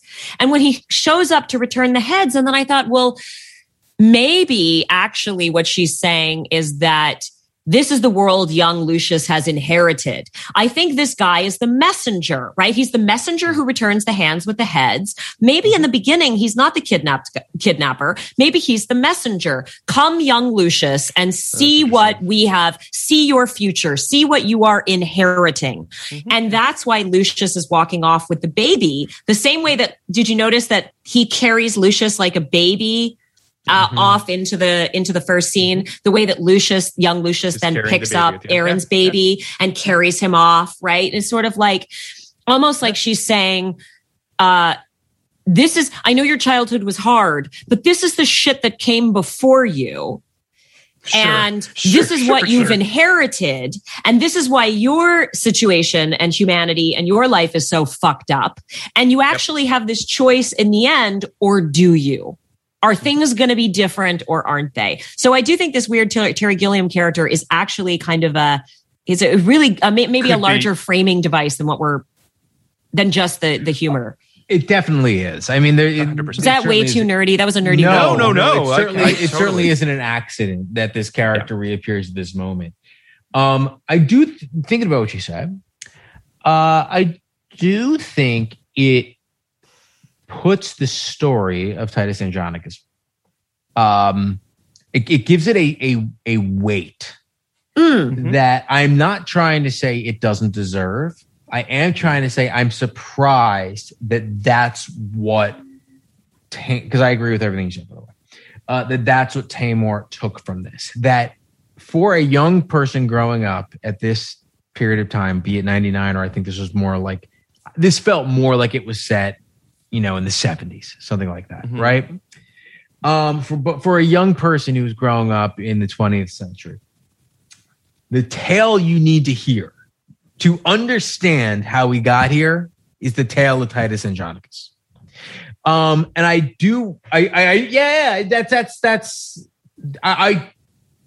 think that there is a certain extremeness to this particular play that does, in its extremeness, explain how we got here.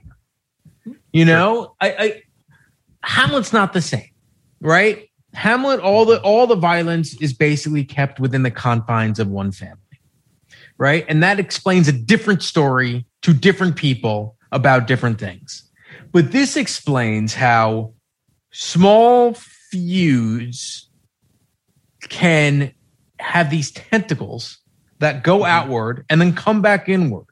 That no matter who you are, you're not immune from the violence that happens. You know, that emanates from small rooms with emperors and generals. And also those people, because despite being in small rooms, are not immune from it. I think that there's a lot of power in the grotesqueness of this play. As ridiculous as it is at times, in explaining what's been happening for the last forever.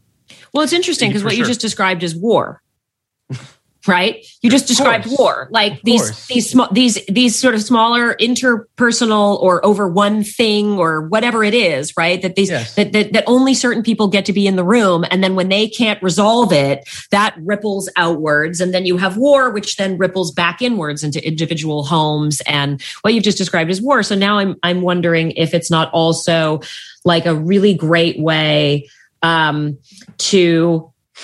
people were either desensitized to war in this period, both in the Roman period and the time of Shakespeare, right? Either desensitized to war or glorified it, right? So this is not that. This is neither desensitizing you to war and its implications and how people are impacted, nor is it glorifying it in any way. So I don't know, maybe even for Shakespeare, it's a unique take. Like, what's he saying? Well, he doesn't talk about war very much, right? He talks about, like, there are very few Shakespearean plays that take place in near or around the battlefield, right? They're about the fallout of it, though, right? They could be about the fallout. They could be about the time leading up to it. They could be about pursuits of power, but they're generally pursuits of power within the walls of a palace, right? And within the confines of one family or one country. This is unusual in that way. And it's bookended by it. It's bookended by a war on each end. Yeah. Yep. It's unusual in that way, but I think I understand why some people, like the critic you read earlier, I understand why some people look at this as having nothing to say. Yeah. And there are also some people who say that there's, war is chaos. War is anarchy. There's nothing to be said or learned from war either. It does feel appropriate given the subject matter. Yeah, for Roger Ebert to call it a film without a point seems to me just like maybe he didn't want to do the work after. Well, which is weird too, because he speaks of it so highly in terms of it being filled with so many ideas, and then says it has nothing to say. I agree. It's he just disagreeing with himself, because you can't have a film without a point and have it be a good film. Right. I know that we Grown Ups too. Oh, Jesus Christ. Oh my God. I know that I know you have a heart out, Rochelle, so I want to hit a couple things before we need to let you go. You can have an extra 5 minutes because it's you. Oh, look it's at the two of you. Giving us 5 minutes. Because you let me go on and on and on. The moment where Marcus gives Lavinia a stick so she can write out the names of her attackers. Is intercut with, and there's a couple moments of this with the film, within the film, which is if there's something that's a visual stamp of Julie Taymor, it is these sort of visual. They're almost like art pieces, really. It's this sort of moving visual moment of sort of people in costumes and colors and sort of this really overtly outside the realm of the world that we live in. And in this particular moment, we see Lavinia. It looks like she's sort of like a deer, if you will. And the sons are these lions and tigers attacking her with this aggressive sort of like heavy metal score and this blue lighting and this sort of, jump cutty kind of craziness. It's incredibly powerful. There's a couple moments of it. In arguably the most powerful moments of the film when she really wants to sort of hammer home what she's trying to say. She goes even farther with this visual aesthetic and Across the Universe as well. It's why, and I don't mean, this is going to sound maybe dumber than it should, and I tweeted this a little while ago, but like Julie Taymor's Marvel movie to me would be just an unbelievable extra. Like I would love to see her be let loose in sort of a really, just larger than life circumstance. Not that this film isn't that, but I just feel like she, for whatever reason, seems to have backed away from this aesthetic over the past few years, which is a bummer because I think that she's so visually arresting and such a beautifully visual filmmaker. So we have this moment where that happens. I want to jump ahead because it's important for us to talk about the end of this film, obviously. Basically, we get to this place where Tamara, convinced of Titus's madness, approaches him with her two sons dressed as the spirits of revenge, murder, and rape, where we get another sort of moment of... What's amazing about this moment is we get another one of these visual sort of situations where we were inside Titus's head, where we're seeing what we think is them dressed up as these three characters, only to realize that they're outside his window actually dressed up like these characters. Awesome. So it's not, which is, I mean, she's dressed up as Revenge and she's got these knives, this helmet of knives coming out of her head. And it's so homespun though. It's hysterical. Yes. The handles of the knives are there. They're kitchen knives. It's incredible. It's exactly like you said. Like they made these at home. They made these costumes at home. Great. It's phenomenal. And basically, I think Jonathan Rhys Meyers is wearing a bra. I think. Yes, he's in a really great bra, garters, and like a great pair of like hipster 1950s or 60s sort of like lingerie set. That's his version of rape, quote unquote.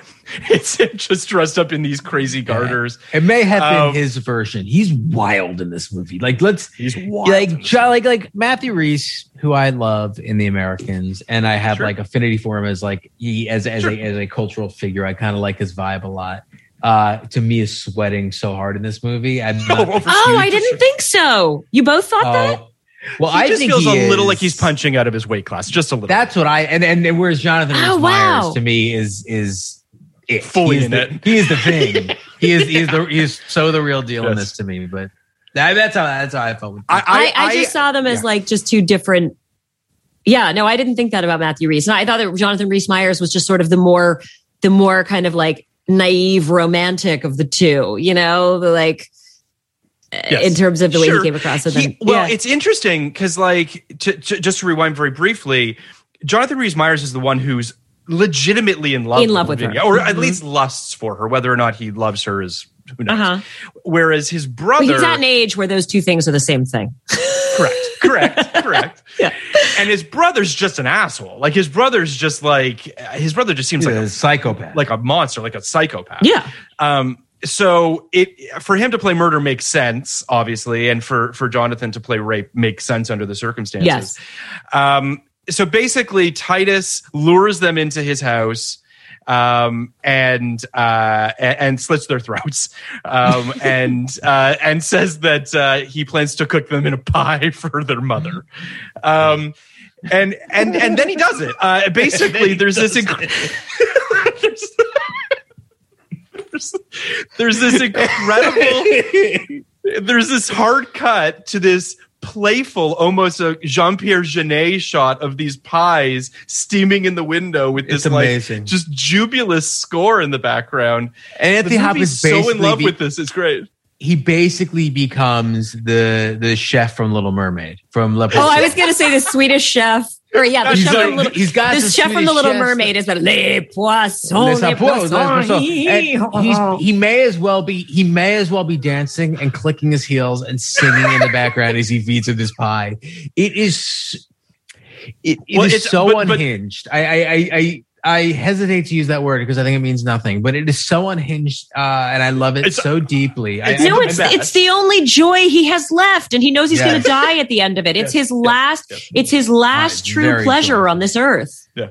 Well, we should also just not to skip over a pretty significant detail is that so Titus wheels in a comically large meat pie. Like it is gigantic. And he cuts off slices, puts them on people's plates. There are people in it, correct. Grown men. It is a very rare pie too. Like, isn't that so gross? How it's like really so like red. Still like super red and it's eyeballs. Yeah. So Titus asks Saturnius what a father should do if his daughter's been raped. And basically Saturnius says, oh, you should kill her. So Titus snaps his daughter's neck in front of everybody. And everyone's like, what the fuck? Why did you do this? And then he gleefully runs, like there's this amazing shot of him running alongside saying, you hate your sons. They're in that pie. I know, it's like he's just pointing and gleefully just running around. And then Tamara sticks her hand down her throat to like literally like trying to claw out the children that she's eaten essentially. And then he stabs her through the throat with one of the knives that looks very similar to the knives that she had on her head. And then the music turns to a full-on fucking like heavy metal. Saturnius jumps up, runs across the table, gets a candelabra, bites one of the candles.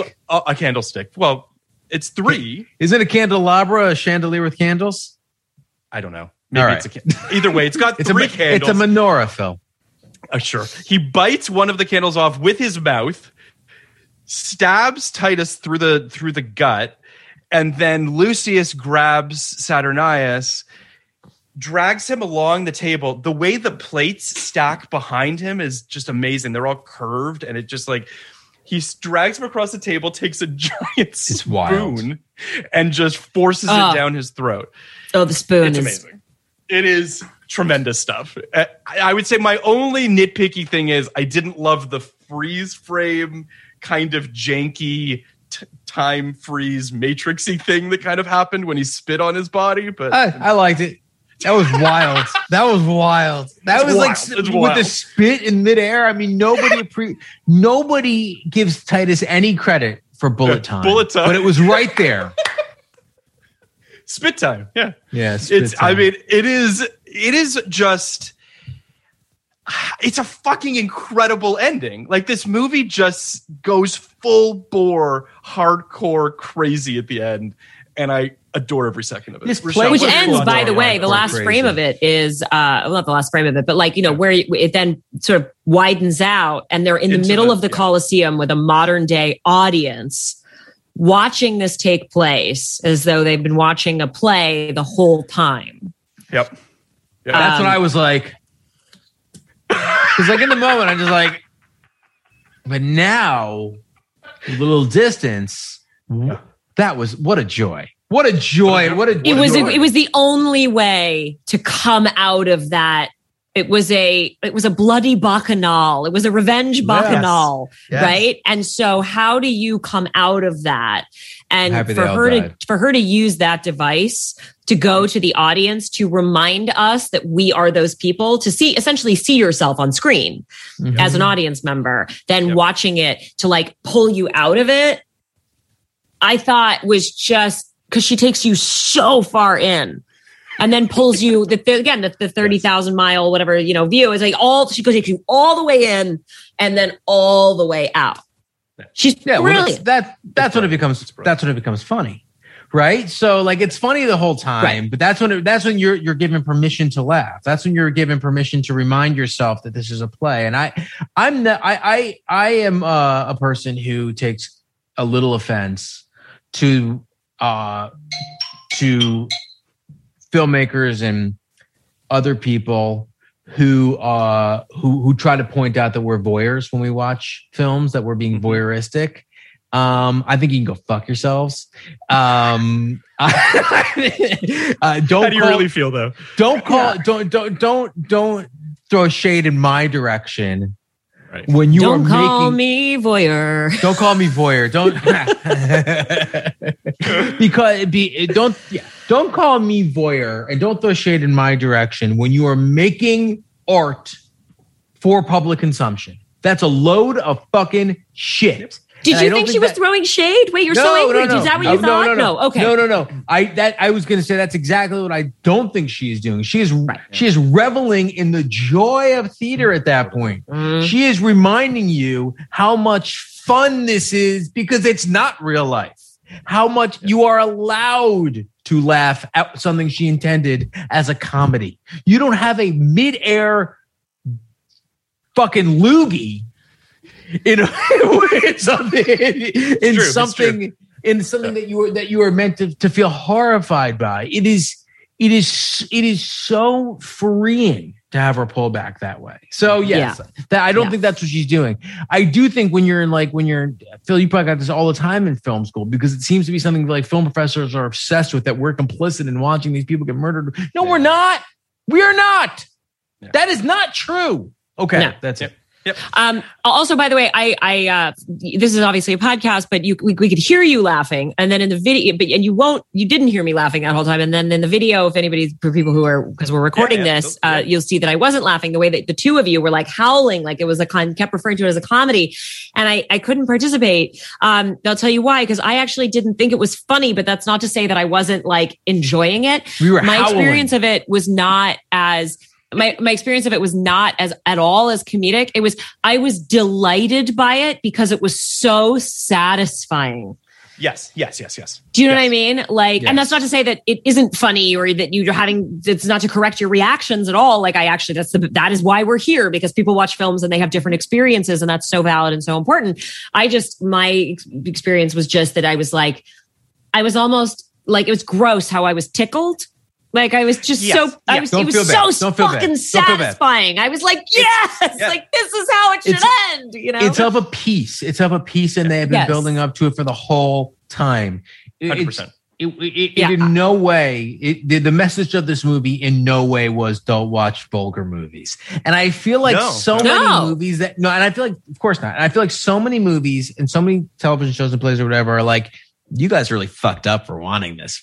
Eat fucking shit. Okay, let's rate this guy. So in 99, saw this in the theater, quite liked it. I probably would have given it an 82. I thought it was great. I'm not sure that I completely got everything that was going on in it, and but I think that's why I really liked it.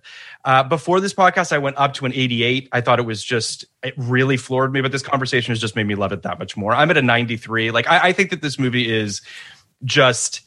And it comes back to what you were just saying, Rochelle. Like it tickles me how much this movie is barreling towards a conclusion. There's an inevitability towards this film where it's just like every one of these people fucking sucks. They're all monsters. They all deserve to die. But we're gonna do it in a way that's kind of entertaining. And like that's just I appreciate the knowingness of this movie. As much as we had our whole discussion about Anthony Hopkins and Julie Taymor's interpretation of the character of Titus, it's clear that everyone knows what they're making here. Like, I think that everyone's on the same page for the most part, and it's a film that just feels so confident. Like, we've talked a lot, Kenny, I mean, just in terms of intent and filmmakers and why they make things, how they make things, and all of that. This is a first film, and it is a fucking masterpiece, just a master class. And I hope that Julie Taymor gets to make more films. I hope that she makes bolder films and crazier films, because I just really love how she sees the world. So I'm a fan. Kenny, all right. What do you got? This is what I got. Never saw it before. After this movie, I said it's a 91. I said, what a goddamn movie. What an epic. What a triumph. Chef's kiss. I'm going to stay at a 91. I think that's about what I think it is. Rochelle is obviously only capable of moving me up and not moving me down. Not that she would move me down with this film.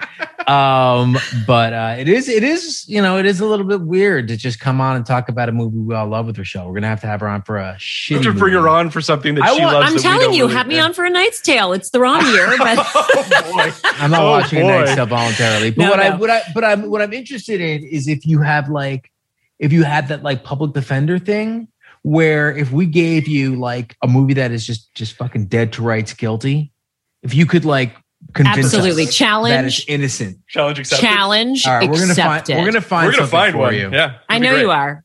All right, what do you got, Rochelle? Yeah. So before I only had my memory of having seen it when it came out. That memory was like a 90 because I couldn't remember anything about the movie, as the story tells you, me calling Phil and going, what? I think I have the wrong movie. What's happening? But I remembered, as Maya Angelou would say, how it made me feel. So I was like, oh yeah, that was so fucking good. I loved it so much. It was a 90 for me. And I was so excited to watch it. Then I was deeply confused for about a minute. Briefly. Yeah. And then I got back in the saddle. I was like, I know what this is. And I loved it. And I think I was still a 90 after I watched it. This conversation has me, 91 and 93 are taken. So I'm going to squat on 92. I'm going to take that as mine.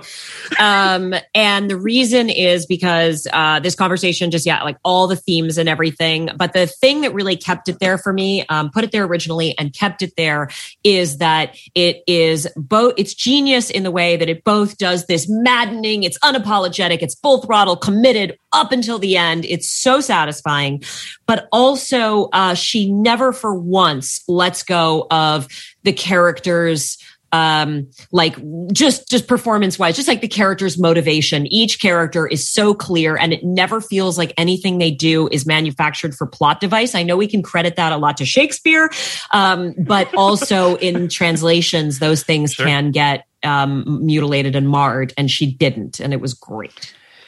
It's a great movie. It's for listeners, it's a tough movie to find. It's on DVD. You can buy the DVD. It's not, unfortunately, streaming anywhere at the moment. Not quite sure why.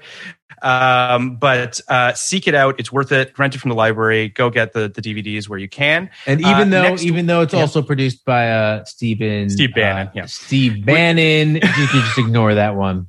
Yeah. Oh, I didn't want to get into that because it's a whole thing, but he's a credited producer. The short, very short, brief version of this is that he wrote a script of Titus Andronicus with a friend of his that took place in space in 91, and he was obsessed with Titus Andronicus, so he optioned Julie Taymor's Broadway play version of it, but he had nothing to do with this movie, and it should surprise no one. He is a credited producer, so he's a credited producer. Then later in his political career, got to live out Titus Andronicus. I was just going to say, it's just surprised no one that he loves Titus Andronicus. Next week, we are doing a film that no one, I'm sure, has watched or cares about, but it's a fun movie. It's a fun episode. It's a terrible movie. It's a bad movie. It's more like Steve Bannon's political career, this movie. Wait, I have to say one other thing, which is, given that it's 2021 and everything that has happened in the last 18 months, and historically in general,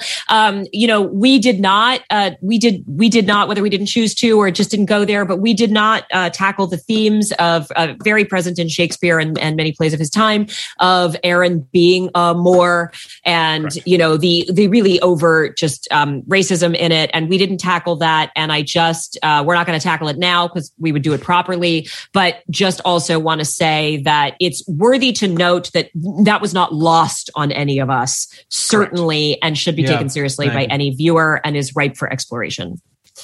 Agreed. Next week, we're doing a movie called The Very Thought of You, which stars Monica Potter and Joseph Fiennes, with our past and future guest, Clay Keller, the co-creator of the Screen Drafts podcast and number one Monica Potter fan. He's coming on to talk about that with us. It's a great episode. It's a bad movie. But, Rochelle, more importantly, it's available on Paramount Plus. Go watch it. It is available. Paramount Plus, my favorite streaming app. Anyway, yes, support Paramount Plus. Rochelle, thank you so much for coming on and talking about Titus with us. Of course, thank you, and I look forward to coming back to make you love whatever piece of crap you pick out for me. Elmo and Grouchland. I'm going to send you. I'm going to send you the list. It's going to be amazing, and we can't wait. Thank you so much, Rochelle. Lots of love. One last thing, please rate, review, and subscribe. Speaking of subscribing, check out our Patreon on all the best films of 1989, Batman, When Harry Met Sally, Fabulous Baker Boys, Indiana Jones and the Last Crusade, Ghostbusters 2, Field of Dreams, Major League, and many, many more. We are covering all the best films of 1989 with amazing guests like Joanna Robinson, Liz Hanna, Hunter Covington, Brian Cogman, David Iserson, and many, many more. All your favorite guests from our 1999 podcast are coming on to the 1989 Patreon. You can sign up for it at patreon.com/podcast like it's 1989. For only $5, you get access to all of these awesome episodes. And for a few bucks more, you get video of our 1999 episodes as well. Plus, there are other very cool tiers too, where you can even be a guest on our podcast. Also, please check out our Reddit as well at reddit.com/podcastlikeits. We're also on Twitter at podcastlikeits. We're also on Instagram at podcastlikeits. Thank you to Ernie and Will for producing our episodes, Sullivan for our social media, Jan Katas for our artwork and theme songs, and most of all, thank you all for listening. 1999, podcast like it. You want a podcast like it? 1999.